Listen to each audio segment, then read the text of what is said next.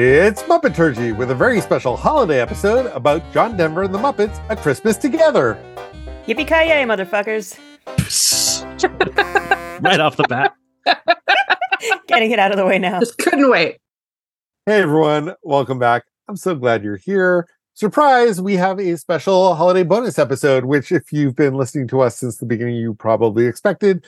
And if you're not, well, welcome. This is a thing we sometimes do. And by sometimes, I mean every year so far. I'm David Levy. Here today with me are Christy Bauer, Michal Richardson, And Adam Grossworth. Here is a Muppet News Flash. This week, to celebrate the winter solstice, we are talking about the special John Denver and the Muppets, A Christmas Together.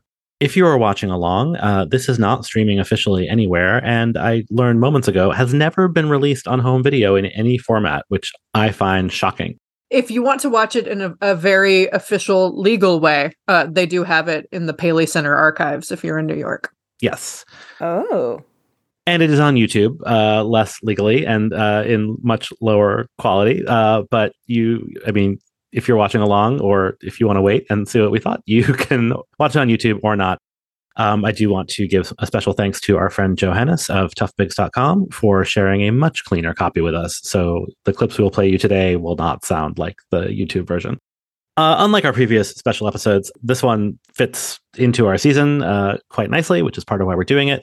This Christmas special was produced, according to Muppet Wiki, November 8th through 16th, 1979 in Los Angeles, not in London like The Muppet Show. The accompanying album, which does have some different tracks, both ones that are not in the special and is missing some that are in the special, came out in October of 1979 on RCA Records. The original album, which you can still get in multiple formats, by the way, unlike the video version, reached number 26 on Billboard's Top LPs and Tapes chart in early 1980 and was certified platinum by the Recording Industry Association of America. The special aired in primetime on network television on Wednesday, December 5th, 1979. That was 2 days after the Phyllis George episode and a few weeks before the Crystal Gale episode, which aired on New Year's Eve. And weirdly, it was on ABC, even though the Muppets had their affiliation with CBS. But I wonder if that's because John Denver, maybe all of his specials were on ABC. Right. This is a John Denver special featuring the Muppets and not vice versa. And it was CBS affiliates, but it was technically syndicated and all of that. But yeah, as we'll discuss, this is very much positioned as a John Denver special on which the Muppets are his guests. In the news, Wednesday newspapers are a lot longer than Monday newspapers, it turns out, but I will be as brief as possible. We have our usual, the oil crisis, the Iran hostages still going on.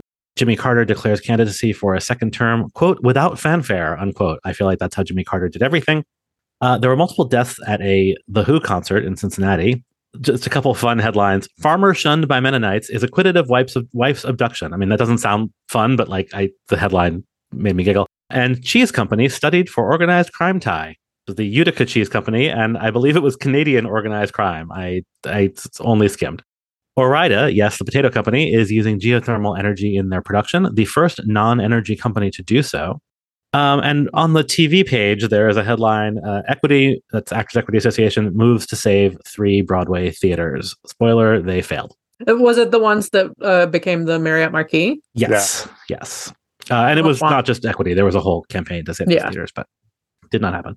A bunch of really fun ads, several, because of course this is the Christmas season, several for B. Altman, the department store, which apparently had the tagline, "It's always a pleasure," oddly relevant to this special. And there was one with the headline, "Push button pleasures, gifts that make the 80s easy." And actually these were mostly kitchen things like blenders and food processors that haven't really changed very much, which I also kind of enjoyed. I think you can buy the identical food processor for Cuisinart right now if you wanted to. And then one for clothing, particular pleasures for particular men. Which phrasing?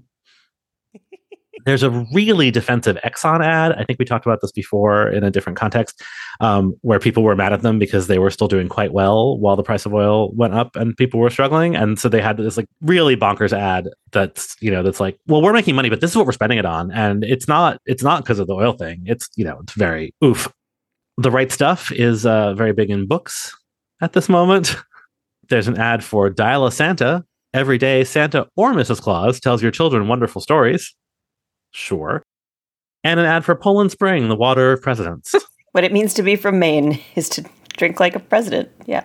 In theater, also a much bigger theater section on a Wednesday than on a Monday. Richard Gere is starring in Bent. The Best Little Whorehouse in Texas is on Broadway, which I feel like should have come up before, but I don't remember. Coming Uptown, a new musical starring Gregory Hines. First preview for a revival of Oklahoma at the Palace. Sandy Duncan is in Peter Pan, which we've definitely discussed before, but I did not know until I saw this ad. And remember, I saw this show. It was the first Broadway show I ever saw. Christopher Hewitt was her Captain Hook, Mr. Belvedere himself. Amazing. The 1940s Radio Hour, Mickey Rooney and Ann Miller are in Sugar Babies, and there's a bunch of off-Broadway ads, which we definitely don't get on a Monday. Something called Scrambled Feet, King of Schnorrers, a Madcap musical, Harvey Firestein's Fugue in a Nursery, which would later become part of Torch Song Trilogy, and our friend Woody Guthrie at the Cherry Lane.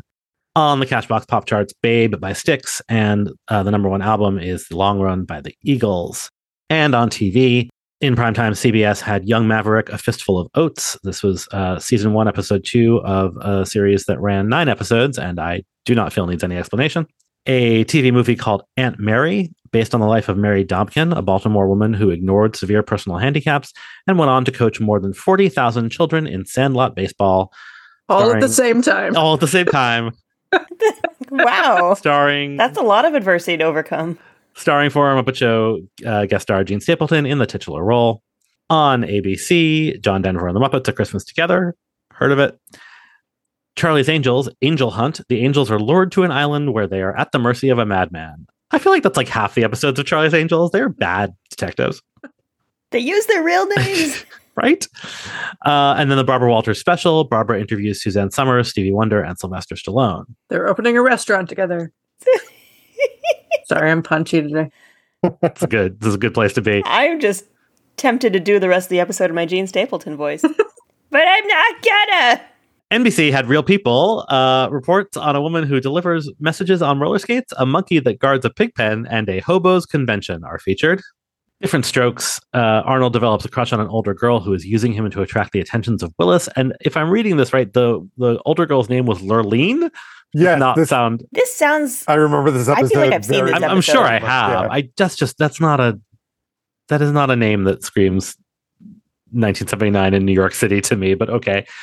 Hello, Larry is in its second season, and Larry is delighted when he is invited to MC a nude beauty contest until he learns he is also expected to appear in the nude. I have a question. Yeah. What is Hello, Larry? I have no fucking idea. I assumed you would know. Who is Larry? I just assume. How many times that can we just say hello sounds to like a him? David thing. Oh, it's McLean Stevenson. Yes. Hello, Larry is an American sitcom television series created blah, blah, blah, blah. He was a radio talk show host who left LA after being divorced and moved to Portland, Oregon with his 2 teenage daughters. So it was like the Frasier of his time. It only ran for 1 season. 2 seasons. 2 seasons, yes. A year and a half. I was looking at the dates. Oh, Joanna Gleason was in it too. Oh, yeah. I feel like this has come up before. She played Hello. I'm so close to the end, you guys. Hello, Larry was followed by a special, The Best of Saturday Night Live, and it's just worth noting that Saturday Night Live had only been on for 4 years at this point, and they were doing a primetime Best of special. Dude, I found a book in my mom's house yesterday that was like a complete history of Sesame Street, and this book must have been from 1970 or 71. They're missing a lot of complete history of Sesame Street. All the pictures are of the old Big Bird with the misshapen head, and it's, yeah. John Denver and the Muppets, A Christmas Together. Starring John Denver and John's special guest stars Kermit the Frog, Miss Piggy, Fozzie Bear, Gonzo, Floyd, Scooter, and Rolf. All right, we've got 7 guest stars to introduce. It's going to take a little bit. This is Ralph. Why is he getting top billing? I assume that you know who the Muppets are, so I'm going to refresh your memory on John Denver, who you may remember was the guest star of the first episode of season 4 of the Muppet Show. So I'm not going to give you his full bio. You can go back and listen to that episode if you're really curious. Here are the highlights. Primarily known as a singer-songwriter, his first hit as a songwriter was Leaving on a Jet Plane in 1969, which was a number 1 on both Billboard and Cashbox for Peter, Paul, and Mary. As a singer, his breakthrough came in 1971 with his 4th album called Prayers and Promises, thanks to the number 2 hit, Take Me Home, Country Roads. That was followed by a succession of further hits, including Rocky Mountain High, Sunshine on My Shoulders, Thank God I'm a Country Boy, and many, many more.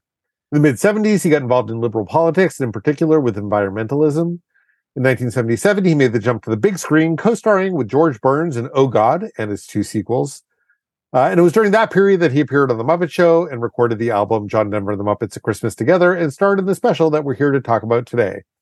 In 1983, he would reunite with the Muppets for the television special and album Rocky Mountain Holiday, and then do a few more appearances with them over the rest of his life. As the 80s rolled around, his hit-making days were mostly behind him, but he made frequent appearances on TV and in concert while keeping up a busy slate of charitable activities, including AIDS activism and advocacy for outer space exploration. He testified at Congress in opposition to censorship as well. In 1997, he died in a plane crash while piloting a solo flight in a light home-built aircraft. So again, John Denver, we did a whole episode about him. And in fact, we did a second episode over at Tough Pigs about Muppets Best Friends, where we talk about John Denver a lot there too. So lots of opportunities to learn more about him. So instead of asking you all what your memories of John Denver are, why don't we talk about everyone's relationship to Christmas specials, this Christmas special?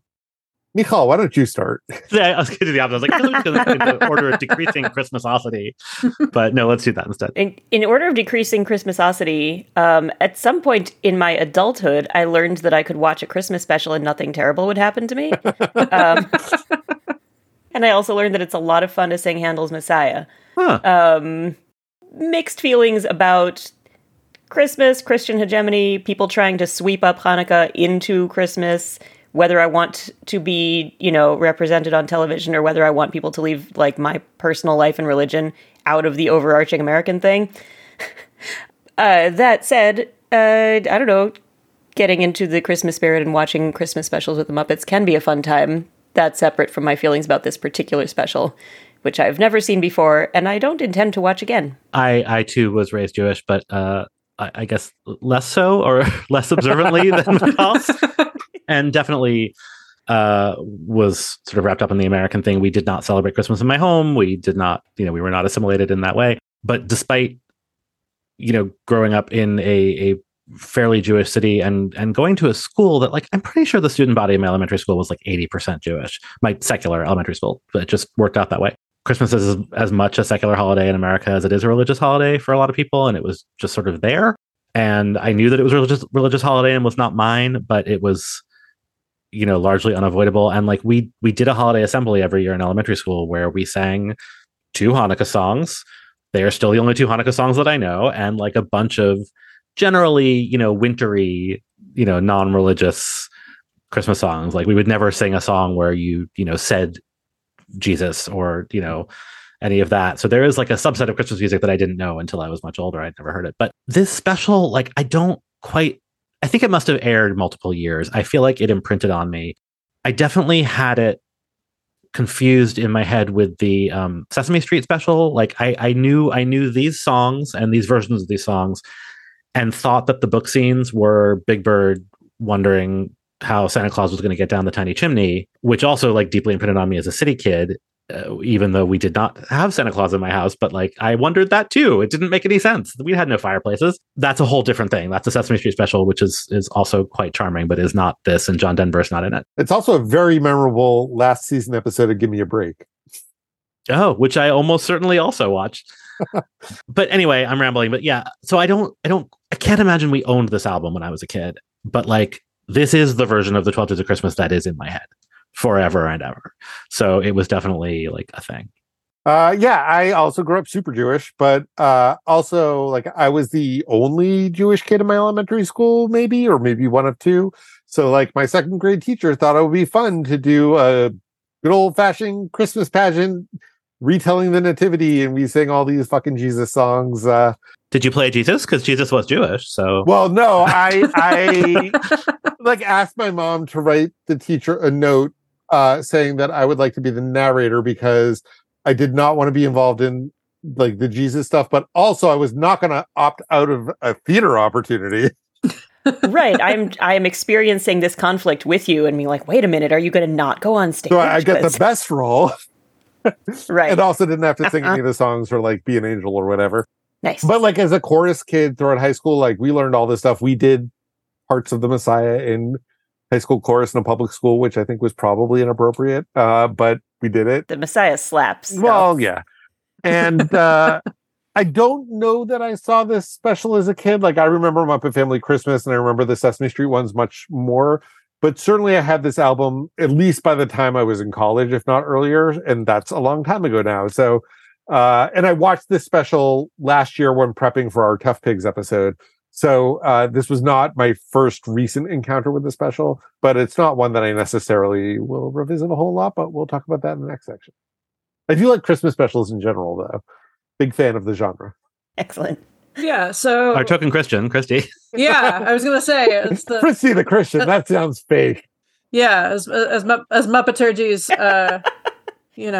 token Gentile. I won't bore you with my history of Christmas because I have it is lifelong and extensive, but I had not seen this special before. I was super familiar with the John Denver and the Muppets 12 Days of Christmas because it's one that they played a lot on the radio in my hometown at Christmas time. It was always one of those things where I'd get really excited because I'm like, oh, the Muppets are on the radio. Like, it was That's fun. such a cool thing. But yeah, I had not seen this special before yesterday, and I'm not sure that I will ever see it again. Which will be a fun thing to discuss. I feel like we've all sort of tipped our hands. Muppet Wiki has a couple of quotes from reviews that I found amusing. Writing for the Los Angeles Times, James Brown found the combination of Denver and the Muppets to be, quote, an overdose of cute that overextends its welcome with too many spoonfuls of sugar and not enough holiday surprises. The production numbers are ordinary, and the cardboard sets and spray can snow do little to unearth the holiday spirit. And Bill Hayden from Gannett News Service started his review by placing John Denver at the top of his list of least favorite performers and the Muppets as ranking exceedingly high on a list of his most liked performers. So I don't think that either of those are the problem of this special. John Denver and the Muppets, you mean? John Denver being somebody's least favorite performer or the overdose of spoonfuls of sugar. I don't think that either of those are. Well, I if think you the don't like spoonful of John sugar. Denver, there's a lot of John Denver in this. And if you find John Denver True. cloying, there's a lot of John Denver being cloying. Let's get into it. I'll just keep talking because I'm talking, and I also feel like I'm very alone. I love this. I don't love all of it, and definitely like having remembered, a lot of the songs, but nothing that went around it. Rewatching it for the first time since I was a small child, I had a lot of "what is happening" moments, but there's something about. Hey, we said this already, but I love that it's positioned as John Denver's special, where the Muppets are his special guest stars. And as part of that, like, there's a human ensemble. There's like these whole dance numbers that are not Muppet numbers. There's like this deep sincerity to it that is like could only have happened in this moment, or like in or before this moment in time, right? This would be killed in like 2 years in the 80s. And I'm not a big Christmas special person. I don't have like a lot of history with them. And so maybe I just haven't seen a lot of examples of the form, but I don't know. I was very charmed by this, and like a couple of things made me angry and a couple of things I found weird, but like on balance, I love it. Christy, sounds like you not so much. Yeah, I did not love it at all. I here's the thing. I just and when we get into the weird religious shit in this, I will expound, but I just think that a lot of the writing in this is really bad and sloppy and off-brand for the Muppets, and that ultimately is my issue. I just think it's thrown together really weirdly. Now, that's not to say that I didn't I scowled at the entire thing. There are delightful moments.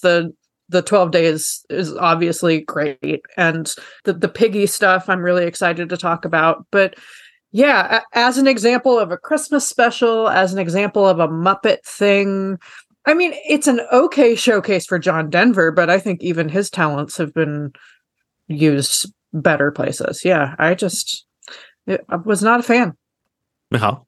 Same. I think that this is an example that latter-day Muppet writers could take an example from, of what happens when, even in the peak Muppet era, the Muppets don't shine as brightly as they could when they don't have people writing for them who know how to write for the Muppets. Because this does feel off for them. And the Piggy stuff is fun because she's throwing herself into it, but not because she's given good stuff to work with. It still doesn't feel quite right, still doesn't quite feel like Piggy.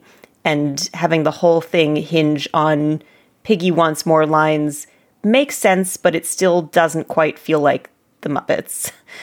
Yeah, not a fan. As much as there are bits of this that I love, the 12 days, like, if you are at all interested in this special and you find a YouTube clip of it, you could easily just watch the first 5 minutes, which is that 12 Days of Christmas, and then declare victory and turn it off. I mean, you could watch a few more minutes and see if it's for you, but if it's not, then you've already seen the best part. There are a couple of other highlights that I enjoyed. There was a duet with John Denver and Rolf that I thought was wonderful. And then there was this really zany number that I don't think made sense for what the characters were doing, where the show was, but it seemed like the Muppets need to throw in something wacky, so they just got really wacky for a couple minutes, and I enjoyed that. And everything else, maybe some of it is that Christmas production numbers are not necessarily for Michal's, but some of it is that it's not good. David? So I liked it better than Christy Michal did, and I've now seen it 3 times within a relatively short amount of time. And I think I liked it. I like some parts of it better with familiarity and some parts of it worse. The songs have a little bit of sameness to them and a little bit of drippiness to them, at least the songs that are very John Denver forward. And I think that sort of drags it down a bit. Although the more I listen to it and the more I recognize those individual songs as what they are, like, the more they start to stand out for me. But I agree that the writing really brings it down by not having a really strong through line, which I know, like, this is a variety show as much as it's a special. It's not necessarily the kind of thing that is supposed to have real strong plot elements to it, but I think it would have been better if it did. And I noticed in the end credits that John Stone was credited with additional material, and John Stone is one of the genius minds behind Sesame Street, but not someone who is frequently associated with this group of characters. And I do wonder if this sort of soft touch treacliness of it was a side effect of, like, calling in John Stone instead of Jerry Jewell for the touch-ups. Interesting. I didn't know that. There's a scene with Kermit that I quite like, but it feels a little Sesame and could have done with a Jerry Jewell punch-up. So yeah, that's an interesting fact to know. Well, speaking of the writer's room, let's go to the read-through. Muppet Show backstage.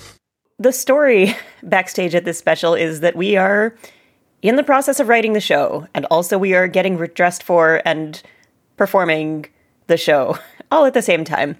So we begin in the writer's room, where John tells the Muppets that we have a whole week to suggest changes and sort the script out.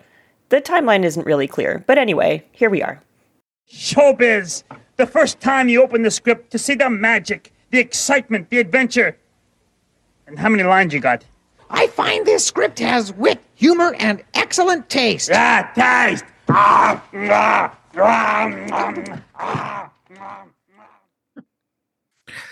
In audio only, it really sounds like Animal is stealing Cookie Monster's bit, but that was Animal, to be clear. Yeah. I mean, if Animal wants to eat the script, I'm not... No, not at all. It's his right. So we begin with an altercation over Bible quotes.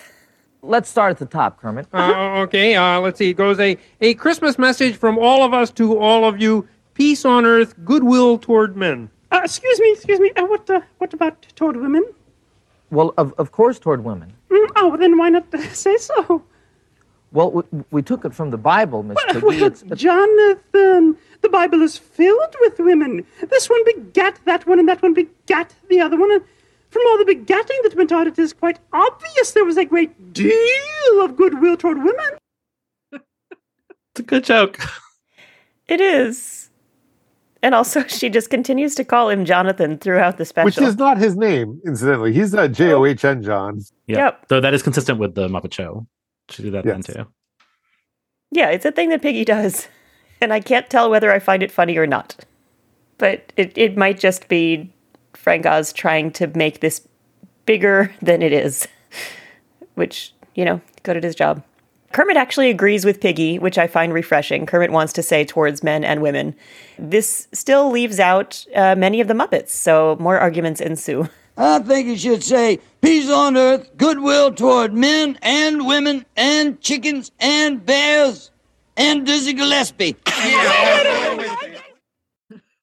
So what's annoying about this is that when we actually do see the number that they're discussing, they say goodwill towards men and frogs and dogs and bears and chickens. And then Miss Piggy says, and moi, but they never get around to actually including women.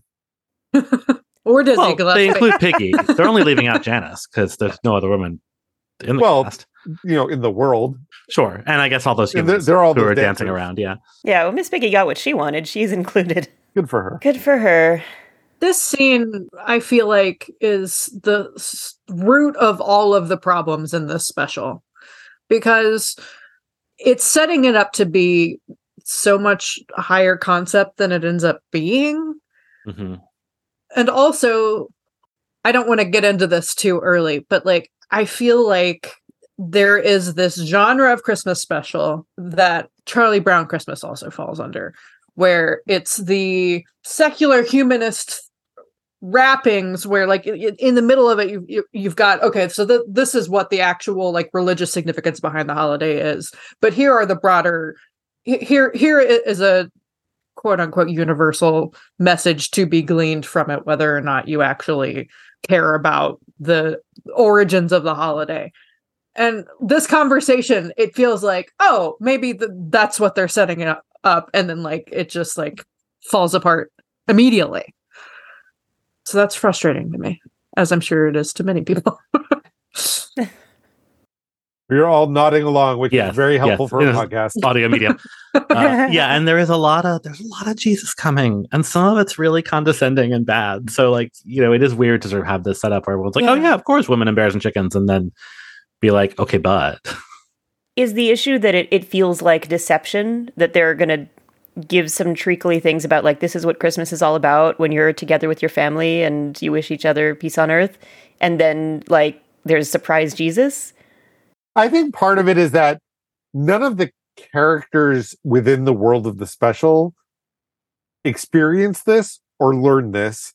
They instead, they do their numbers, and then John Denver turns and looks at the camera and says, and you must learn about Jesus. So, it's like a weird, there's a disconnect. It's not integrated into like the story such as it is. Yeah. Well, let's get further into the plot, such as it is. So we go to Piggy's dressing room, and Piggy's dressing room is pretty fabulous. The walls are upholstered.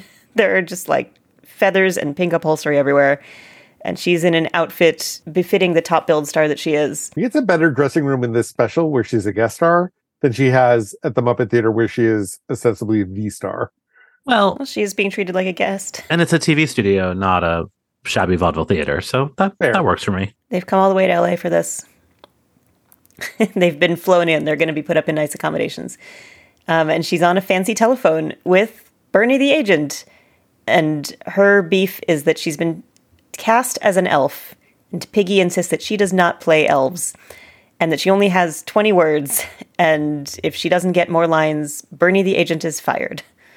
And then Piggy just takes on this task herself. So she just tells Bernie to fix it, and then she fixes it. Oh, Jonathan! Oh, Jonathan, dear! I see the way you look at me when the others are not watching. Not just today, but even when you were a guest on our show. Oh, we looked at each other in the same way then. Well, I can't remember. Where? When? We didn't really get a chance to know each other. But we'll become better acquainted this time. Won't we, Jonathan? Fred Goss really is throwing everything at this.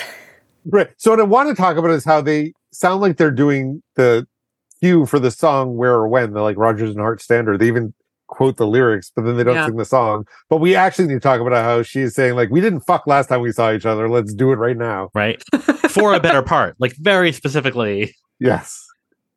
And there later on in the scene, she snorts at him, and I realize she is a pig, but in the context, it's just extra weird. I mean, he's cracking up, which is kind of cute. Yeah, it does feel 'Cause she's- like if they're not improvising the scene, certainly he broke for real, and Frank Oz is having a good time with it. But it's Yeah, she's throwing herself at him and oinking, and but only to get him to say that he'll give her more lines. Like that's all she's after. and of course it's John Denver, so he's like, I'm married. Like he can't actually like he'll give her a bigger part, but he's also not gonna sleep with her in Go exchange full for it. Yeah. Charles Grodin. Yeah. Yeah. If they dubbed John Denver's voice and had a floating head. And a water belly. Time, Miss Piggy. Oh, I would love that. Have more lines. Is this a different is this a different piggy puppet? So it's funny. I thought that her eyes look really droopy in this special, which is very reminiscent of like season 1 Miss Piggy and not post Muppet movie Miss Piggy. But I'm not sure. It's jet lag. Yeah. Possible. I thought they've been on a plane for a long time. Her ears are just erect in this scene. That could also just be the way they do her hair. Like if her hair is a little flatter than it should be, then her ears might look bigger. Yeah, it just seems like more of a contemporary piggy problem, whereas like when she has rabbit ears, I know that the puppet is a little off. I feel like when I watched this a couple of years ago, my overarching reaction, apart from all the Jesus stuff, was her makeup. It seemed like she was wearing a lot of makeup, but also that was one of the bad YouTube rips. And having now watched a cleaner copy, I don't actually think that's true, but there was something that I reacted to at one point about like she was very dolled up for this. So it could be that. It could be a combination of all these things. Well, she later gets dolled up to play a doll. Well, yeah, but even apart from that, like her eye. I'm looking at it now. Her eye makeup is I think heavier than usual. Yeah, I think that's part of what gives it that droopy look. Yeah, and also they might actually be different eyes because I don't think you can paint and unpaint the foam. Right. Speaking of Piggy's makeup, let's go to the makeup room. For some reason, New Zealand is about to apply Miss Piggy's makeup, which is a choice that I would question. Okay, Miss Piggy, you ready for your green makeup? Oh, wait, what are you doing? I'm making you up to look like an elf. No. The elf number is out. The elf number is out? Mm-hmm. Next! Hold it. Oh, in its place is going to be a more important number. Mr. Denver is thinking up a brilliant concept, even as we speak. Not as you speak, as I speak. Sure. Yes, John Denver has promised Piggy a big number, but he walks in and sees Miss Piggy and tries to leave. Piggy gets him to admit that her big number is still in progress, but he hasn't gotten anywhere with it yet. But he assures her that it's really happening. He tells the Muppets to make Miss Piggy up to fit anything. And then Piggy is so delighted that she bursts into a nonsensical song. I mean, it's still a Christmas song, but it just is a thing that happens. And then later, after John Denver and Ralph have had their lovely number they're on a stage, right? Yeah. Or they're at least alone. On a soundstage, backstage, somewhere. They're in a sort of a void. But Miss Piggy spoils the mood by rushing on in a fit of pique. Jonathan! Yes. How could you, Jonathan? What have I done? Oh, Jonathan, you know the big new production number you were planning for me? Yes. It is now starring Fifi. Who is Fifi? Well, I'll Carolyn from them. Where is she, John? No, Piggy, please, wait, listen. No one could play Fifi. No one but you. It's very confusing to me that her role is Fifi and her dog is Fufu. That's what I was confused at first. I thought that she was upset that the dog was getting the big number. But that's not what happened. I really just, I wanted to fix how this was written so that it was less unclear. And so that it was clearer. That clip did cut off before one of my favorite moments in the whole thing, which is like teeny tiny gentle way that Piggy says, me? Like.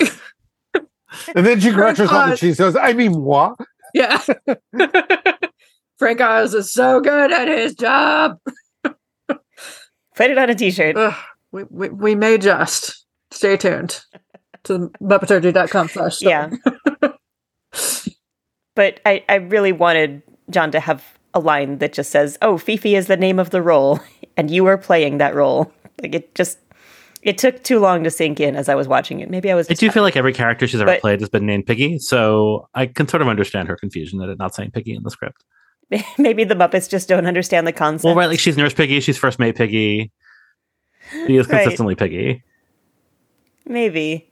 But yeah, so much of this feels like it was written in an all-nighter and nobody got a chance to review it before they just took it to production.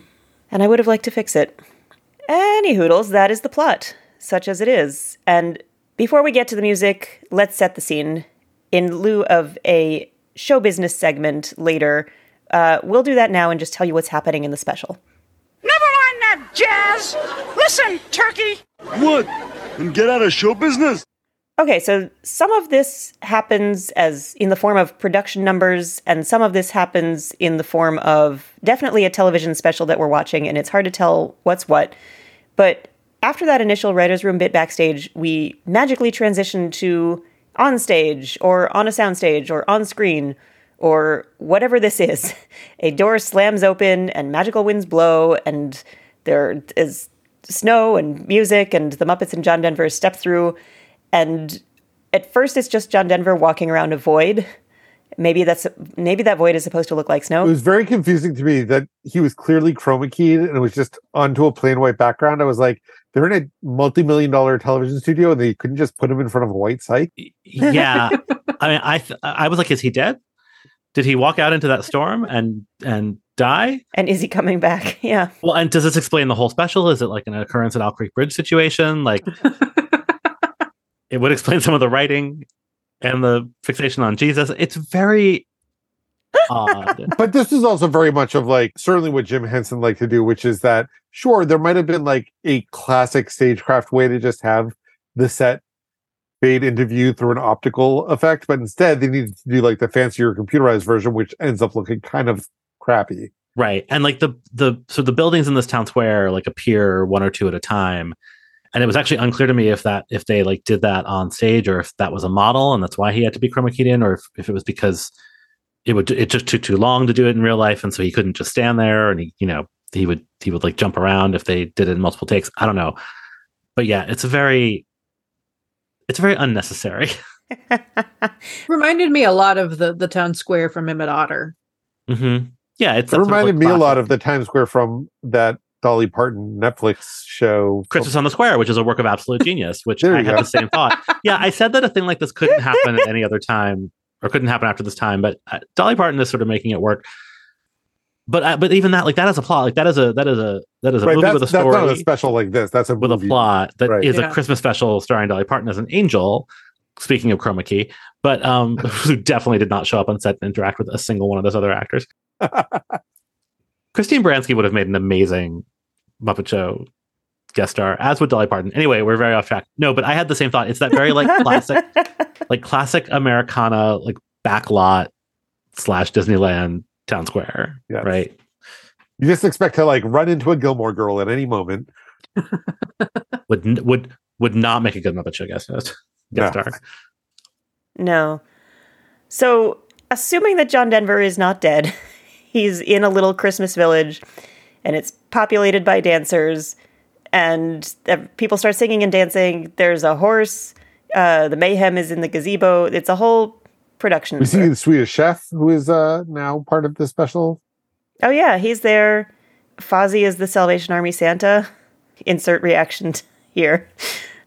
Anyway, that happens. There's music. We'll talk about the music later. And then, again, not sure whether this is supposed to be part of their scripted special or not, but we see John out in his natural habitat, a sweater, or nature, both. A Studebaker. He greets some of the Muppet woodland creatures, and then he just poses beatifically and tells us about a Christmas tree named Alfie. And it took me so many viewings to figure out that Alfie is the name of a tree. He just says Alfie over and over again. Yeah, but like the first line of it is a Christmas tree named Alfie. That went straight over my head. He just says Alfie a lot. You see, some folks have never heard a jingle bell ring, and they've never heard of Santa Claus. They've never heard the story of the Son of God. And that made Alfie pause. Did that mean that they'd never know of peace on earth, or the brotherhood of man, or know how to love, know how to give? If they can't, no one can. You see, life is a very special kind of thing, not just for a chosen few, but for each and every living, breathing thing, not just me and you. It's real, do they know it's Christmas vibes in that? It's a shame that I don't know how to love. Yeah, I hated this more than anything else in the entire special. Yeah, me too. Like this specific clip. Yeah. It's weird, like to Christy's point about this being sort of a mishmash of these things, there's like a very similar moment with Kermit where he expresses a very similar sentiment. And it's like, it's still a little condescending, and we'll talk about when we get to the music. But like, it felt nice. It felt sort of open and loving. And this feels like, does it suck for you that you're not a Christian? It's not. It feels very specifically exclusive. Yeah. That peace is for everybody as long as you've heard about Jesus. Yeah, I mean, part of it is, I mean, and I am a person, was raised evangelical, is now Episcopalian, has Catholic family. Like I have experienced many versions of Christianity in my lifetime. And I'm like, I didn't feel like he was talking to me either. I thought he was talking at me. Like there's very much a like, man, it's just sad that like nobody's in the club. And it's like, no, dude, a lot of people are in the club, but also like you're missing the point. Yeah. And and the thing is like again, it's just there's not like a clear directive to any of this. But like I really appreciate the very sort of like late 70s we're gonna sneak some like environmentalism into this, but like the fact that like the streams get crossed with the preachy Christian stuff is weird. It's weird. Yeah, that's helpful to hear you say.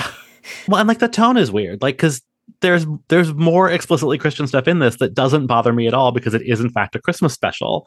Yeah, we'll get to it in a second, but like it's a tonal problem, and this is, I think, just a TV thing. I don't think they were doing it on purpose, but like a lot of the transitions in this are really awkward or just like not transitions. They just like things happen, and some of that is like a very classic like TV thing of like the fade to commercial where you have to kind of hold for a beat while they film you so they can fade out on you. And so at the end of this, John Denver stares at the camera in the creepiest fucking way. Of course, I made a GIF. With like an extreme close-up that is just upsetting. And like to hammer home the disappointed Christian dad vibes. It's just like, and now I will glare at you through my glasses. It's so weird. And I don't think they were doing it on purpose, but it does not read well. And it certainly has not aged well.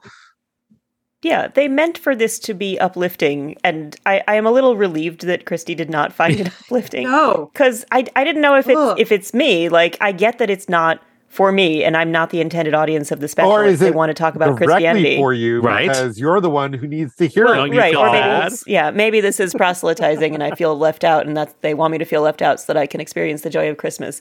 But also, this is a special on national television, and it stars the Muppets. So even if they're I don't expect that they're going to work too hard to include me, and I don't actually want them to, but also it feels a little weird that they're working a little too hard to exclude me. And I thought maybe I'm just making too many assumptions, and that's not how the hegemony works, and it's just going to leave you out regardless. But no, it's a little extra. That, to me, is the real conflict in this entire thing, is it's like, is Christmas an incredibly inclusive thing? Or is it an incredibly exclusive thing? Right. And, from moment to moment, who knows? Right. The position of this special is that it's yes and yes. Ugh. One thing I did really like about this segment was that they had real live deers. Yes. But also like a little weird. Like there's a Muppet beaver and a Muppet raccoon and then a deer. And it's very strange. Like the deer seems confused. The deer is like, what am I doing here? Right. Real deer. Fake trees. Real deer. Right. Fake snow, fake trees, fake frog. Speaking of Kermit, yes. Pressing on with his nature walk, John encounters Kermit the Frog, just sitting and looking rather down in the dumps. I guess this time of year I always get a little homesick. Yeah? Well, I get homesick too. Yeah. I got to thinking about all my friends at the old pond. You know, the exciting times we used to have at Christmas time. Yeah? I remember there was this cute little tadpole who always used to leap around saying everything was easy as falling off a log. Yeah. Well, this one Christmas he had a terrible accident. What happened? He fell off a log. Poor little fella, he just croaked. He died? Oh no, he croaked. Help, help, he croaked. Oh, we helped him up and he was okay. So we all built a snow frog. Well, those were the great times. Well, but you know, Kermit, I mean, these are great times too. You're part of a real show business tradition. Yeah. Well, the sad thing is that show business takes you away from your roots. We had the most delicious roots at the old pond. I like that joke, but I still don't like the way this is written. Well, so first of all, this would have benefited from a laugh track a million times. That's what I'm saying. I just realized what's wrong with it while sort of watching us all react to it on Zoom. That it's delivered like the Muppet movie, but it has the cadence of the Muppet Show, but there's no laugh track. Yeah. So they're feels pausing like the John Stone section too. I actually think it's really got the cadence of Sesame Street. Yeah, this is what I was referring to earlier. Yeah. And I mean, I know that, like, you know, part of doing like comedy for TV or movies is like you actually sort of need a little bit of air for the audience to laugh so they don't miss the next line, but like that's too much air. They are clearly waiting for something that is not coming. And then at the end of it, John like pets Kermit really condescendingly. Like, it's sweet. It's not unsweet, but in this world where we sort of feel that Kermit is human, which would probably insult him, he is a frog, but you know what I mean. Like, he's really petting him like a dog. I found it strange. Of all the things that bothered me about this scene, that wasn't one. No, of them. sure, but it just happened after this other extremely condescending thing to the audience. I was aware that, you know, that's sort of John's whole vibe is gentle, kind condescension. I mean, they also sing a song, which we'll talk about in a little bit, but they sing a song that is also that same flavor of condescension of, like, I don't know if Christmas is your thing, but you can still come do Christmas. Like, I don't know. It weirds me out. We'll talk about it later.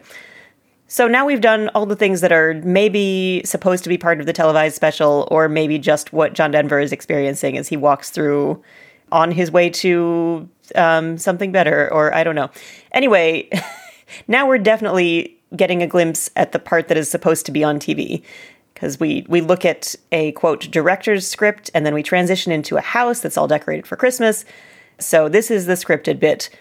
Under the tree, there are gifts, and one of the gifts unwraps itself, and a troop of little wooden soldiers march out, one of whom is John Denver, and they do this wacky little dance, which it's fun, and John Denver is, I think, doing most of his own dancing, if not all of his own dancing, and they do a cute thing where he's, like, in the wrong part of the line, and he's bumping into things, and it's a good time. So that happens. And then another gift unwraps itself, and it's Miss Piggy in her star turn as a little doll. She's done up like a little porcelain doll, and she sings this song of longing, which we will talk about. And then she and John Denver, as the soldier, briefly reunite. In slow motion. In slow motion, yes. They run at each other from across the room.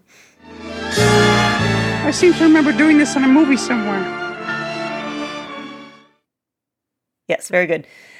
Then all of the toys hear Santa's voice laughing, and they have to scurry back into their boxes. The end. That's the scripted bit. No, except there's more. But that's the Miss Piggy's big scene. And then at the end we get a little epilogue with John Denver and the Muppets actually spending Christmas together as advertised.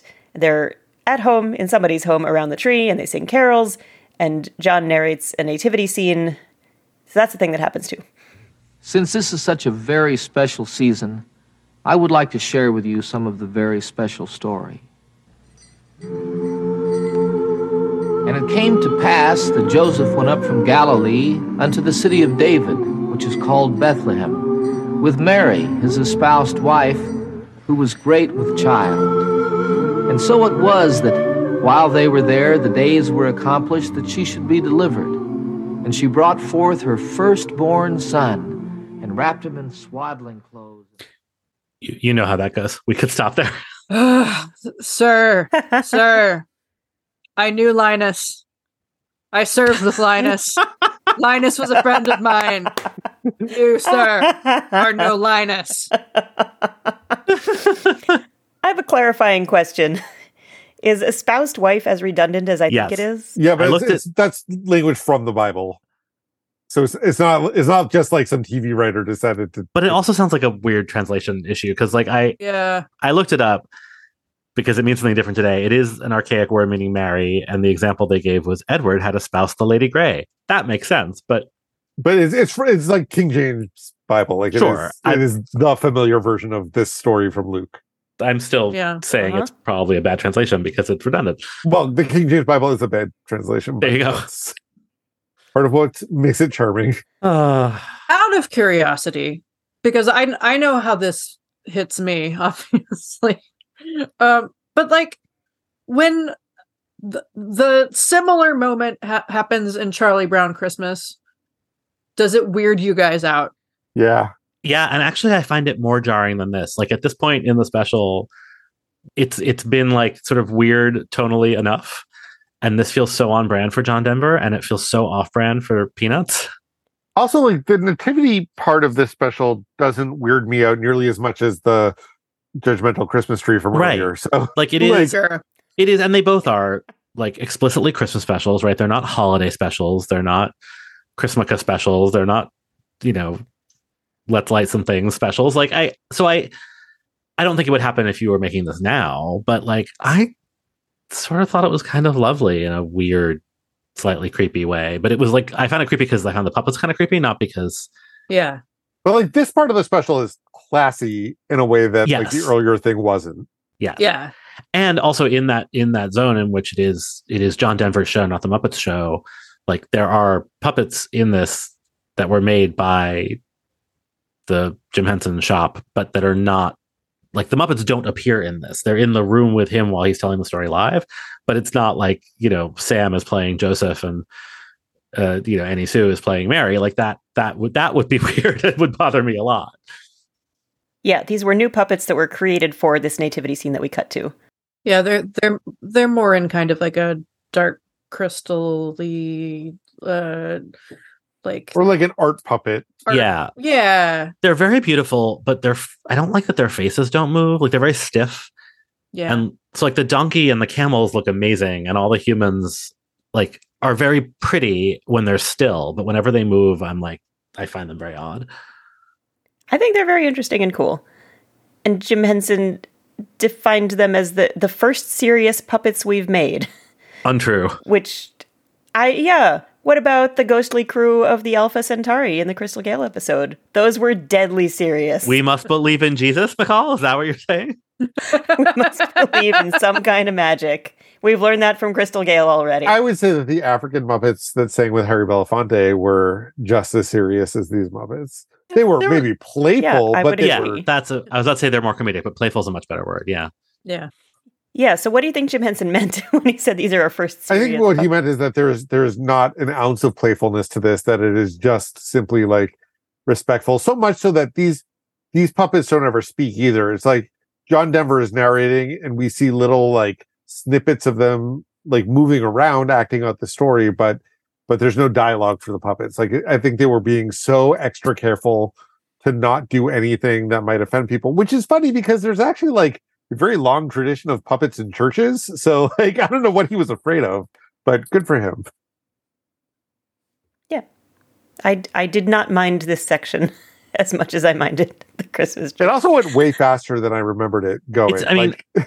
They're not stupid. Like this is also like the tonal thing that Christy was talking about. Like a lot of this feels like it's for kids, and then Miss Piggy tries to fuck John Denver, which is a thing on the Muppet Show too, but like but the Muppet Show gets that balance. Happy holidays, better. Merry Christmas. Like the Muppet Show knows how to do that balance really well. But I think that this also comes like in the middle of 3 ballads. So I think that on some level they were like, keep it short. Yeah. We got to keep it short because we will lose the kids. And at least like the ballads involve like Scooter and Robin and, are much cuter than this visually, if not textually. And then we close out with more carols. There's a moment where they cut to Piggy with her arm around Kermit, and I don't know that there's a puppeteer inside Kermit. It looks like she's kind of strangled him to death.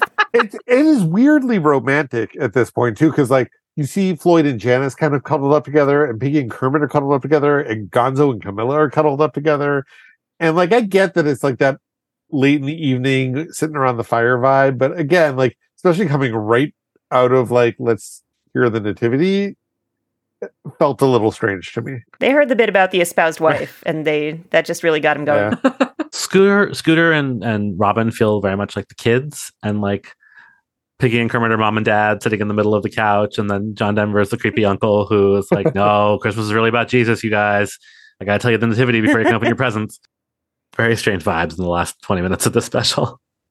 Let's get to the actual vibes in the special.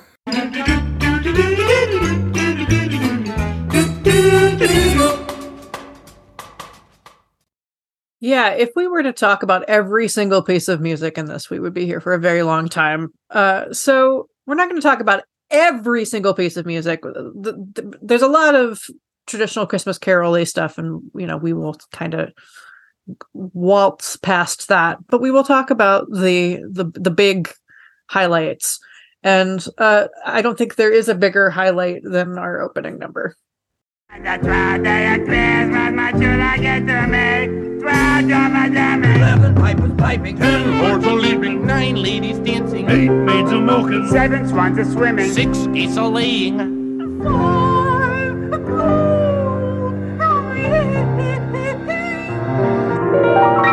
Bum, bum, bum, 4 calling birds, 3 French hens, 2 turtle doves, and a partridge in a pear tree. Wah, wah, wah, wah. And many more. Not really. How many birds? So many birds. This is the 12 Days of Christmas, which is a traditional song with origins that go back to all the way to 1780. So major shout out to the public domain. The earliest published version of the words come from 1780 children's book called Mirth Without Mischief. That is a very specific demand of children. Yeah. You can have fun, but not too much fun. Let's talk about birds. Yeah, and the version of this song that most people know is derived from a 1909 arrangement using a traditional folk melody by English composer Frederick Austin, who was a baritone singer, a music teacher, and a composer. And he, in addition to arranging this, did a restoration of the Beggar's Opera, which we've talked about many times. And his other notable contribution to the song, besides, putting it down to this particular melody, was adding the word on. Originally, it just said the first day of Christmas, blah, blah, blah, blah. And yeah, this song is Roud Folk Song Index number 68.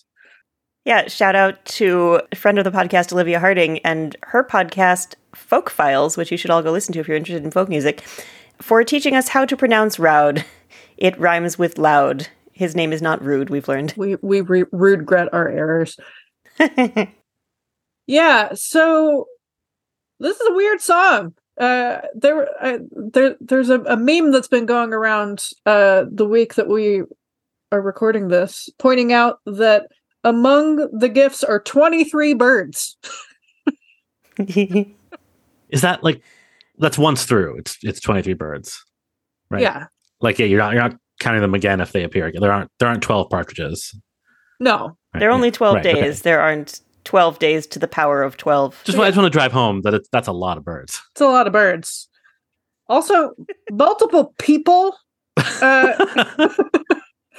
gets glossed over. Yeah, I feel like the drummers could be like performing for her, but and the ladies dancing could go off and dance somewhere but the else. maids of milking are troubling. Well, I think it's like we have hired you a household staff, not like sure. Imprison people and force them to work. Very useful household staff of drummers and dancers. Not like giving somebody a mink to be her personal mink. Still troubling. Yeah. I think I said this already, but it bears repeating. Birds repeating that. This is the version of the song that lives in my head. Like it's with especially Piggy's delivery of 5 gold rings and the badum bum, which I was surprised to learn doesn't come in until like 7 or 8. 10. Oh, 10, even later. Yeah. She doesn't come in with it until near the end. I really wanted to clip all 12 days, but the best badum bum is actually the one right before this one, which is just Miss Piggy being very exasperated.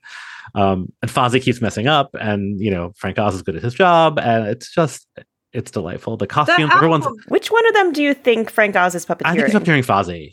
I actually think it switches, because if you notice that there are various times when it goes into close up of a single Muppet and then goes back to the group. That's true. So I think there are times when the puppeteers ring around. Like I think, for example, Jerry Nelson starts as Robin and then ends as Floyd, because like Robin doesn't do a whole lot later in the song. Yeah.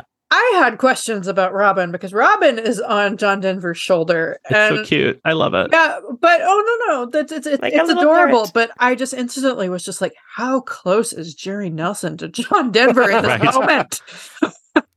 Wrapped all around him. Yeah. I was curious about the doubling of the performers, and so I made a list of who all of the Muppets were, what order they come in on, and then who performs them. And the character count is, we have 3 Jim characters, 2 Dave characters, 2 Jerry characters, 3 Franks, and 3 Richards, which is pretty impressive all around.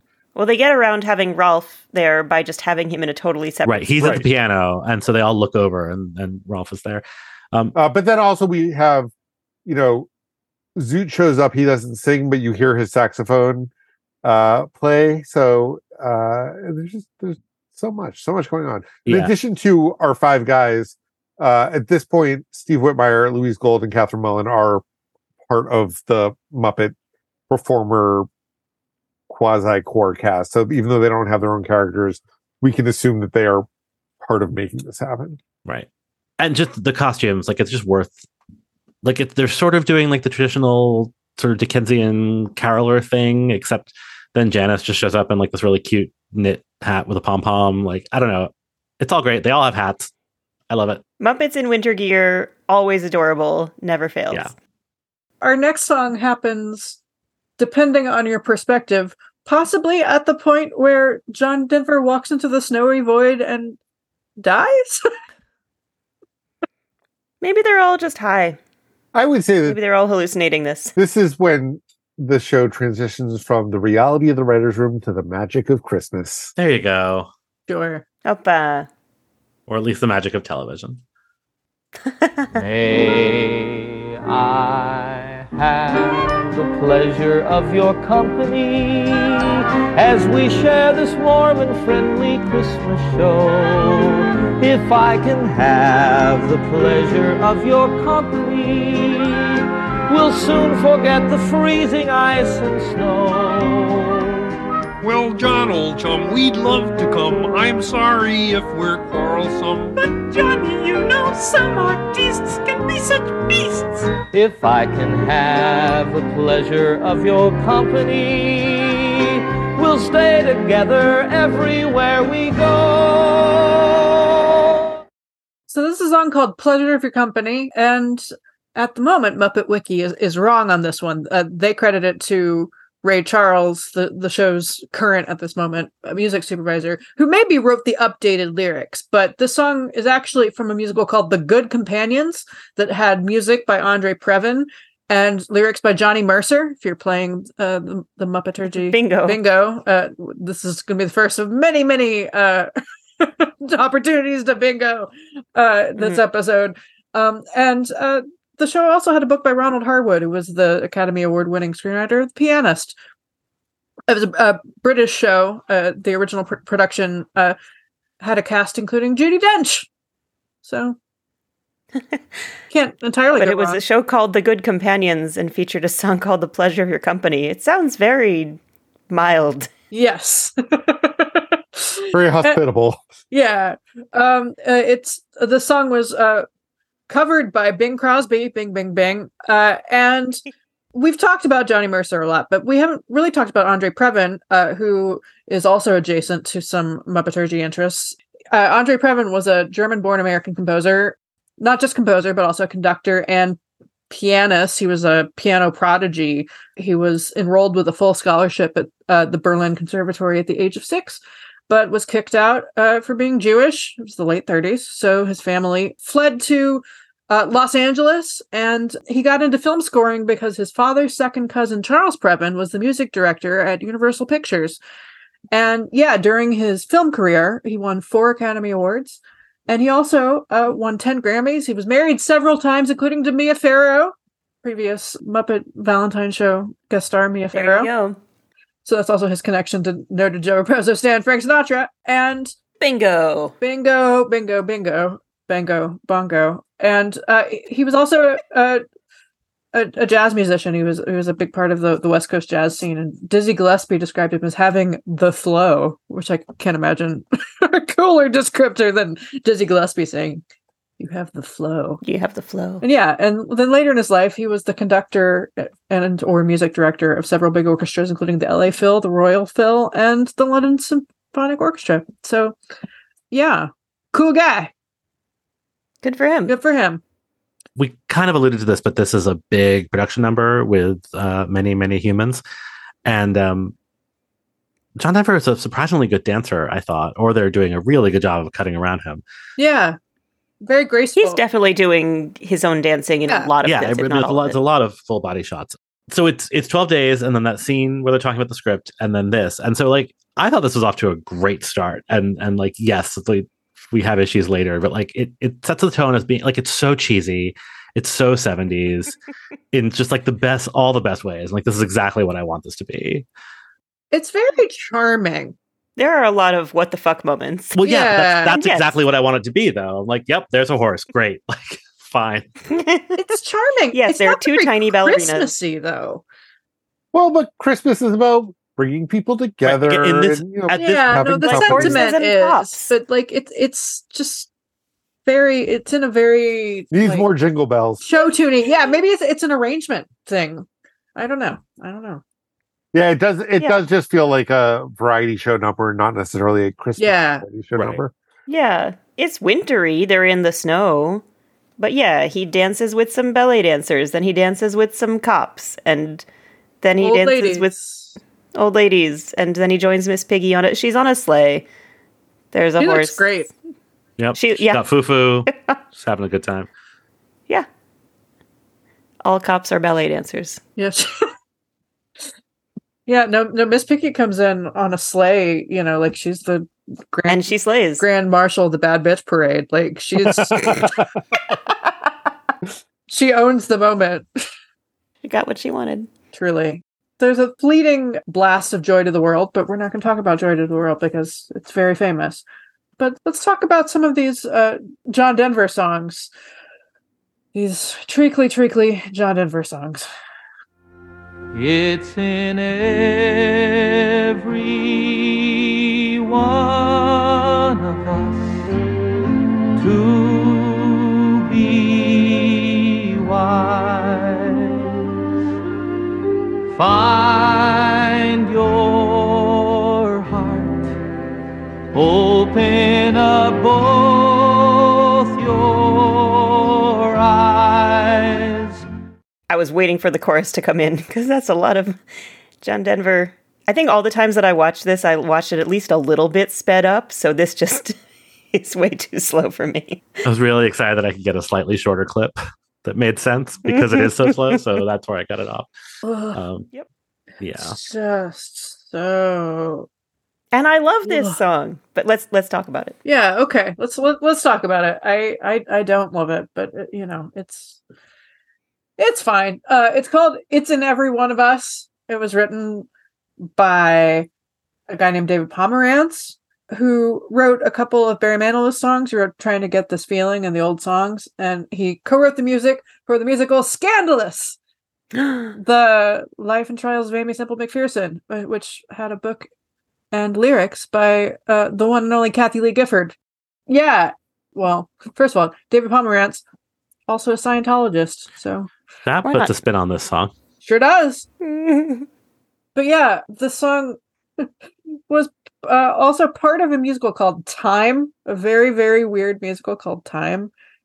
David, how would you describe Time? Time is a rock musical kind of loosely based on Doctor Who. You have my undivided attention. That had famously, what they called a hologram, but was actually just a projection of like a giant decapitated head as sort of like a cosmic figure who I think. Maybe Laurence Olivier, wasn't it? Yeah, maybe, or at least on the album. I don't know if he did it in the theatrical production.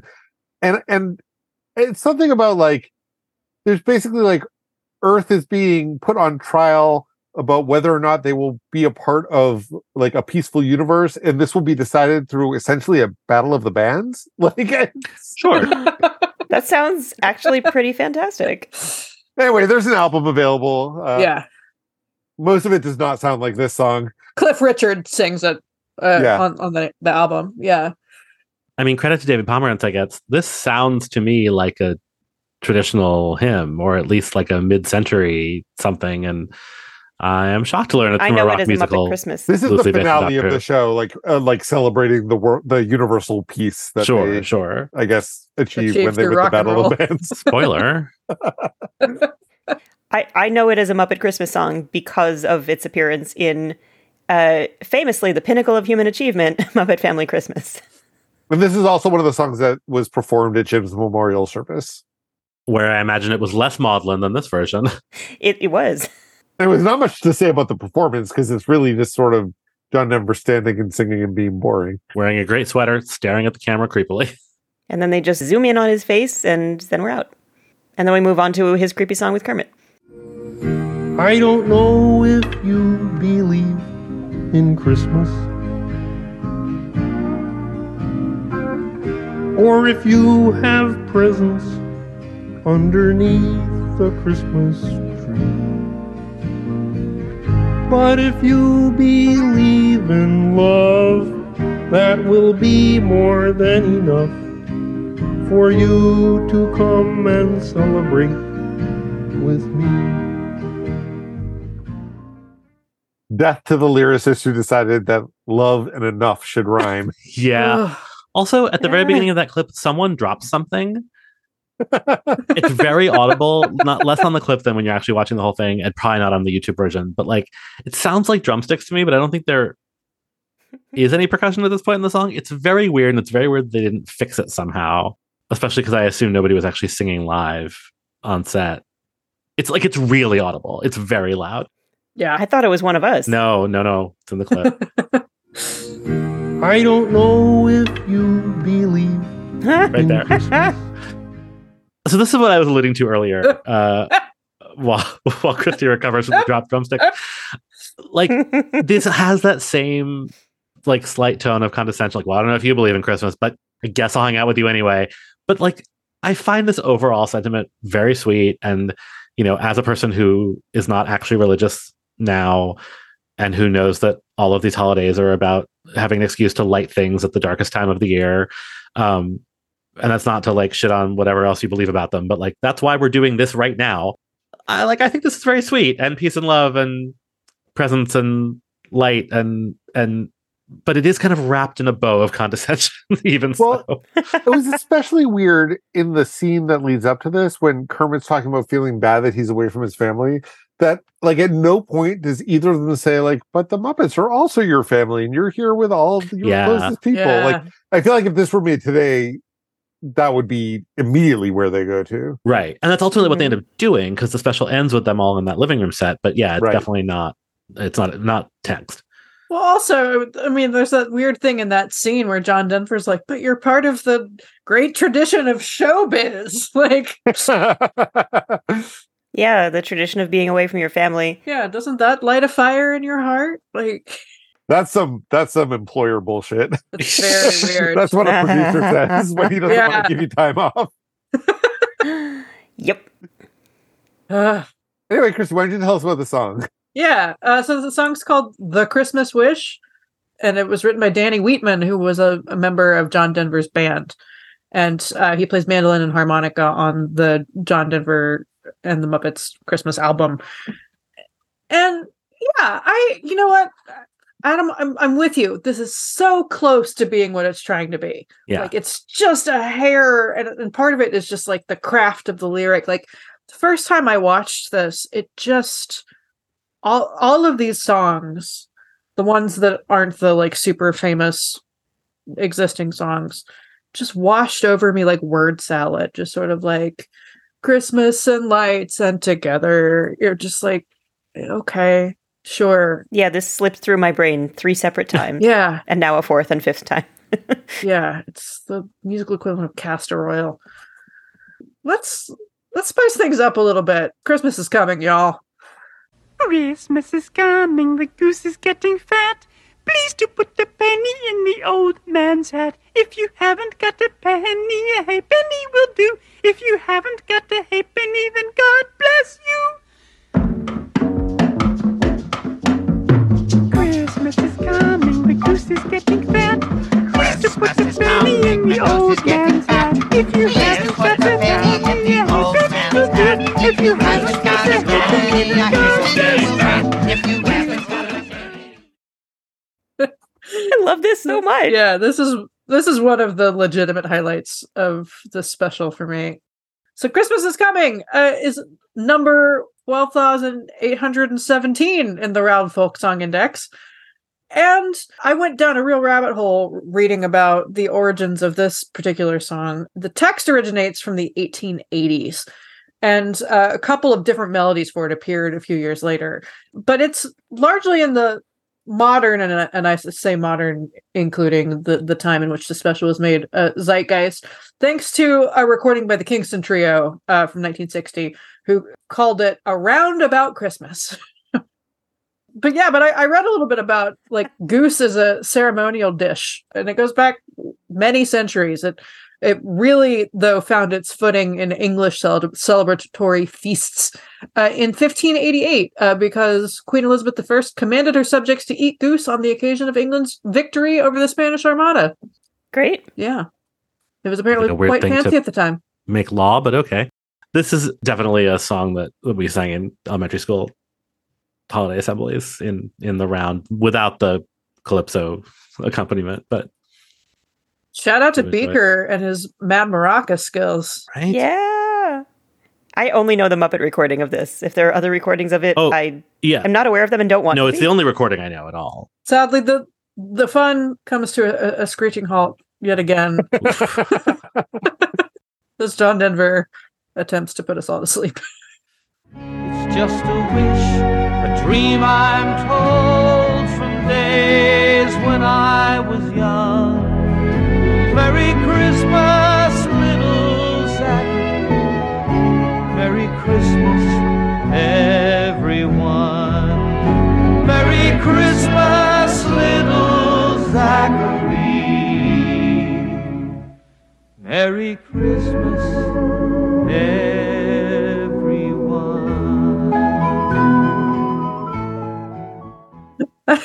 I was just thinking it would be funny if it turned out that Zachary was like the name of like a camel who was at the birth of Jesus. No, Zachary was the name of John Denver's son. The song was written by John Denver, and it was written, get out your bingo dauber, for noted Joe Raposo San Frank Sinatra. Hey. In his version, he sang Angela, the name of his granddaughter, not Zachary, who is not related to him. Yeah, and apparently Sinatra and John Denver became good buddies in the 70s and, performed together. And Sinatra recorded several John Denver songs. But, this is such a snooze. This is my least favorite thing in the entire special. Like, there are other things that actively offended me, but this was just so dull. Like, this is the UK spot of the special. It's so boring, and it is about nothing, and it's not staged as anything. He's just wandering through the town square alone at night, singing to his son who's not there. Like, I hate it. Yep. I don't dislike it as much as I dislike Kermit saying, I don't know if you believe in Christmas, but that's okay. But yeah, I'm not saying... I dislike them for different reasons, but, I would rather listen to that song again than listen to this song again. Mm. Well, let's cleanse the palate with an actually good song. Yay. Through the years we all will be together, if the fates allow. Hang a shining star upon the highest bough, and have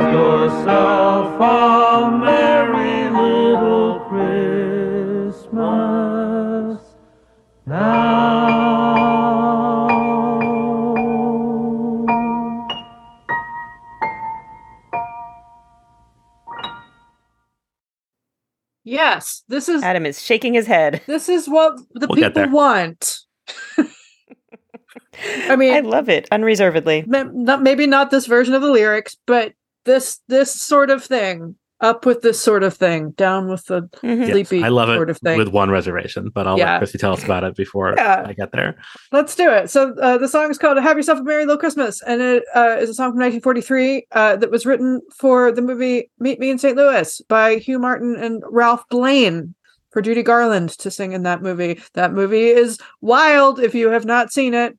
There is a whole Halloween sequence in the middle of it where a bunch of children basically unleash the purge on St. Louis. It's incredible. Yeah, and the song has been recorded by many, many people, including the aforementioned noted Joe Raposo, Stan Frank Sinatra. And Frank Sinatra is actually responsible for the thing that Adam's mad about. The song is really melancholy and bittersweet in the movie. And Frank Sinatra recorded it with its full original lyrics in 1947, and then a decade later decided to record an album called A Jolly Christmas and wanted the song to be jollier. So he went to Hugh Martin and said, can you rewrite the lyrics? And so there's a line about muddling through that got changed to hang a shining star upon the highest bough, which is generally the version that you hear nowadays. Yeah, I accept that this is like the standard version now. I in my personal collection, I don't have a lot of Christmas music, but I have Twisted Sister's Christmas album, which you would expect they'd be muddle through people, but they are highest bow people. Sorry, T. Snyder, I don't buy it. But yeah, I just like dramaturgically speaking, like Ralph is a muddle through guy. Yeah. Jim Henson and John Denver are highest bow guys. I get it, but like like Ralph is such a sort of lovable sad sack, especially at this phase of Ralph, especially like And I noticed it immediately, and this is not a song I know like super well. And then like the second I heard it, I was like, "That's not right. That's not Ralph." But it is lovely. I do really enjoy this sequence. It's really lovely, but it would be a lot nicer if it wasn't immediately preceded by a really boring ballad. Like it's to put two ballads next to each other is just not great. Yeah. I mean, this was a nice palate cleanser after the really boring ballad to be like, oh, thank goodness. Yeah. A song I'm going to enjoy. But the energy, it's like, I don't know. Yeah, but I found that like just the nature of Rolf is that because he brings that sort of saloon swagger to what he does, like that helps the energy, even though it is also a slow song. Sure. I do think there would have been a commercial in between in between Alfie and Kermit's song and A Boy Like You, and in between that and this, I'm pretty sure that there were fades to black there. So yeah. So there was a nice moment near the end of this when the camera kind of pulls up and is shooting down from above. But I couldn't help but think about how annoying that must have been for the puppeteers, because usually when they're doing Rolf, they're just, they're kind of kneeling in front of the piano. They're below the frame. Right? And now they had to squish these two full-sized adult human males underneath a piano bench. Just for the one setup, though. Like, they didn't have to do the whole number that way. No. But I mean, I did look carefully, and Rolf was moving during that. So it wasn't like they just put a dummy in there. That's commitment to their craft. So now let's talk about the songs in the toy sequence. Our first song is the song of the toy soldiers, and it is also from the musical Good Companions. There must have been like a 2-for-1 deal happening that week. Oh my lord. There's so much companionship. It's also a song about companionship. Yeah. It's called Camaraderie. We have that most particular thing as anyone can see. Oh, we've got camaraderie, the thing that makes it easy to march in perfect harmony. Oh, we've got camaraderie. Always there is somebody to help you share, who will hurry to help you there if you are up the creek. This sounds like a Lost Sherman Brothers song. Like, if Disney had decided to make a third movie in the like Mary Poppins, Bedknobs and Broomsticks mode, like this would have been like where instead of a soccer team or chimney sweeps, there would have been an army and they would have sung this song. Yeah. Uh-huh. I get a lot of Consider Yourself from it. Sure. That too. Yeah. Yeah, the little bit of the Lionel Bart about it, for sure. Yeah, so then Piggy gets her promised moment in the spotlight, and it's very, very French. It takes forever. I will wait for you for 1,000 summers. I will wait for you till you're back beside me, till I'm touching you, and forevermore sharing your amor. Yeah, so this is I Will Wait for You from the movie musical The Umbrellas of Cherbourg. Those good old parapluies. Gotta love them parapluies. Has music by Michel Legrand, who we've talked about before. He wrote the music for The Windmills of Your Mind. And the French lyrics are by Jacques Demy, and the English lyrics are by Norman Gimbel, who we've definitely also talked about, specifically on the Lena Horne episode, because he wrote the lyrics for I've Got a Name. And the English lyrics for the Boy from Ipanema. So yeah, like we've talked about most of these guys. And bingo players, this was a Best Song Oscar nominee in 1966. Lost to the Shadow of Your Smile. But yeah, and it's yet another song that was covered by Sinatra. So just we're bingoing all over. As much as I regret the time that I spent watching the movie The Umbrellas of Cherbourg. I love that movie. Somebody told me it was his favorite movie and it's showing at the Metrograph and you must see it. So I went to the Metrograph and watched it and spent a lot of that time saying, what? Why? And maybe if I had seen a synopsis of the plot beforehand, I would have felt better about it. But I was confused and disappointed for a lot of it. I feel like it's a movie I rewatched. that people who love it for the vibe, not for the story. Like it is and I didn't beautiful know that. Colors and beautiful music. It is. And some stupid ass love story. Who fucking cares? It made me angry because I was expecting a better story. And as much as I regret the time I put into watching it, I don't regret rewatching the clip that includes this song so that I can appreciate Miss Piggy's over-the-top performance of this particular piece. I also love that they started this, it wasn't in the clip, but they started this song out with a fake out snippet of La Vie en Rose. Just so they're like, by the way, we're going to get real French. Parade, motherfucker. Get your breath. Yeah. Ha ha ha.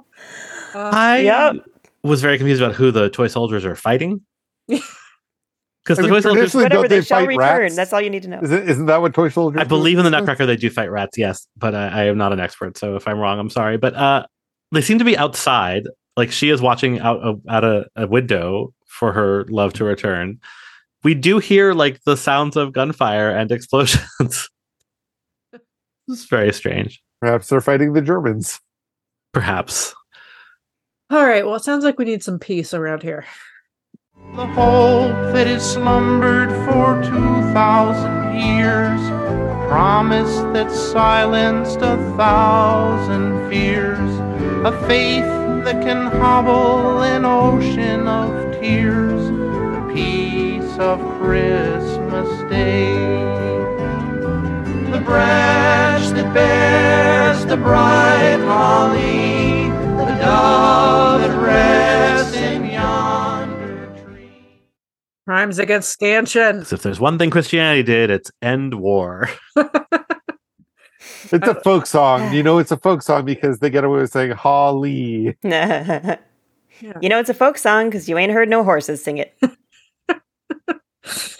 So this is Uncle Peace Carol. It was written by a guy named Robert Beers, also known variously as Bob Beers and Fiddler Beers. He was the patriarch of the folk singing Beers family and the host of the Fox Hollow Music Festival in Petersburg, New York. And sadly, he died in 1972, so he did not live to see his song sung by Muppets. Apparently, this has become something of a Christmas standard, at least if you believe among like junior high choruses. Because if you Google this song, you find a million like SAB and SATB arrangements for sale, and they all talk about how this has become a beloved Christmas standard since the Muppets did it. Sure, I'll Maybe take your it word for fills it. a specific need of just That's saying good. Christmas, but it's not a holiday or winter song. It is a Christmas song, but it's not a Jesus song. Yeah. Yeah, this is the type of thing we would have sung in elementary school. I had never heard this before in my life. I mean, I guess I did, but I don't remember it. And it's also like not a terribly challenging song to sing, so it's a good thing for middle schoolers. Right. This number is back in the living room, sitting on the couch, and I can't explain it exactly, but Miss Piggy looks like Mama Cass to me in the outfit and the way she is positioned on the couch. It's just like a very 70s like moo style dress, and she's got her hair kind of down.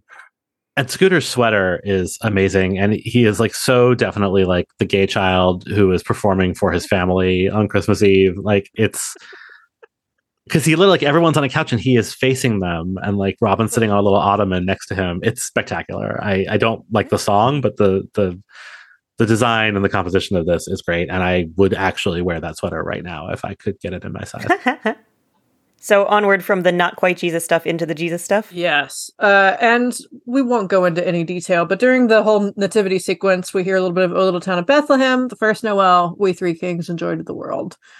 Look them up. Some of those are instrumental. Some of them are sung by a chorus, which is what Ray Charles did best, arrange sort of like choruses of white people sounding very white. That's why he's the other Ray Charles. All right. So we got to rip a Band-Aid off. We are going to talk a tiny bit about a traditional Christmas song, but let's let them explain it for us a little bit. John Denver's about to do your job, Christy, and I was mad about this too.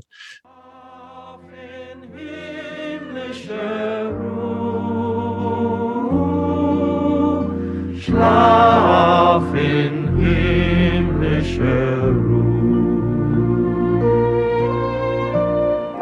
On December 24th, 1818, Joseph Mohr, the curate of a small parish in Oberndorf, Austria, gave a poem that he had written to a friend of his, Franz Gruber, who was also the organist and the choir director in that church. He asked Mr. Gruber if he would write music for his poem, and that he might write it for 2 solo voices and guitar accompaniment. Because the organ being broken, he desperately wanted music to be part of their Christmas Eve service. Mr. Gruber wrote the music to a song that has become the most beloved of all Christmas carols, Stille Nacht, in English, Silent Night. Schlaf in himmlischer Ruhe. Sleep in heavenly peace.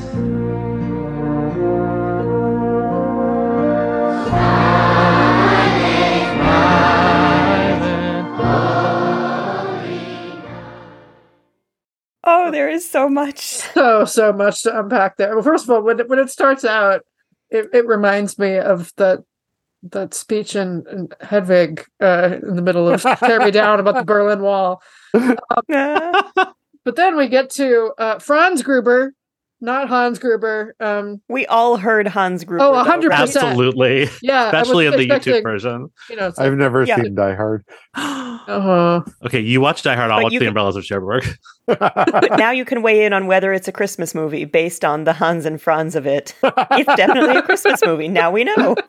Weirdly, my strongest associations with this song are Barbra Streisand using it as the closer to a happening in Central Park, and Simon and Garfunkel using it as a political statement, neither of which is particularly Christmassy. So even though this is in many ways like the most Christmassy of Christmas songs, like also has other uses.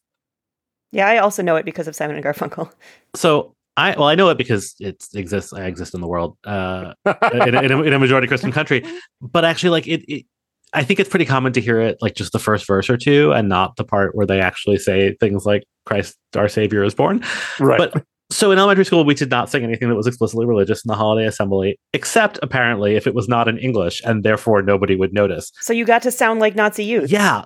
Even at the time, like even as an 11 or 12-year-old, I was like, this is weird. This doesn't feel right. I'm not like offended per se, but it doesn't really feel correct. And like my last name is very German. It's fine. But like, I don't know. And then, so hearing this, I was like, why the fuck are you singing it in German? I know it's German. I don't know that story, but like, I know it is an originally in German song, but why is John Denver singing it in German? on network television in 1979 with the Muppets. It's really weird, but I did know all the words. I mean, I think that a lot of people who grow up singing Christmas carols, like particularly in like church settings, like learn this and also like O Tannenbaum in German. I just think that it's like, I don't think it's that unusual. Yeah, I guess. I think it was just the Muppets singing it in German. I don't know. It just like, I mean, my jaw fully dropped the first time I watched this. Like, it also really... just like, and I like the sound of the German language generally, but it sounds better in English. I'm sorry. It sounds much sweeter in English. And Adam, you pointed out in our Slack that it has real "Tomorrow Belongs to Me" vibes. Well, yeah. So then we should also, and this fully got me. Like, so when he stops talking and it switches to the English, the camera pulls back to reveal the set in the studio, and watching them are, I don't know, 100 people. Most of them are small children, which you heard at the end of the clip, in like fancy Christmas dresses. Yeah. And so I will admit this got me because I really love show business, and I really love that they were like, it's a set on a soundstage, and they never explained who they are. I'm assuming family of the crew, but who the hell knows? I assume they were cast. Yeah. It's the way that like Sesame Street kids get cast. Right. I have no idea who these children were, but like it did get me. And then the children are singing the song, and I'm like, oh yeah, no, this is a little creepy and weird. And like in their 1979 really Christmas finest Christmas clothes, which was it just left the writer in me with just like continuity questions of like, were the kids there the whole time? Were they bored? I mean, they were bored. You could see they were bored. But were they watching just like, throwing herself at John Denver? How much of this have they seen? No, because that was during the week leading up to. They've only seen the pageant bit, and I'll wait for you. Right. Or a little war drama. I did also getting to see the set. Right, you can see the whole set is raised, and there's a couch in the scene, so mostly the puppeteers are, I think, inside the furniture, but I imagine they were actually standing up because of the way the whole set is off the floor. It's just like that little detail I thought was a nice thing to get that behind the scenes peek, and I would have frankly liked more of that throughout the special. And then we end with "We Wish You a Merry Christmas" over the credits. Look it up; it's famous. Do some freaking homework, people. Merry Christmas, everybody. Yeah, Merry Christmas. Merry Christmas. Merry Christmas, Uncle Kermit. Oh, thanks, Robin. Merry Christmas, Piggy. Merry Christmas, Kermit. Merry Christmas, Jonathan. Merry Christmas, you guys. Thanks for listening to this episode of Muppeturgy. Gamble on us in 2 weeks for our discussion of the Kenny Rogers episode. You can find us on social media at Muppeturgy or on the web at Muppeturgy.com. Buy our merch at Muppeturgy.com/store. Our theme music was composed and performed by Christy Bauer. Our show logo was created by Todd Brian Backus, and this episode was edited by me, David Lynn.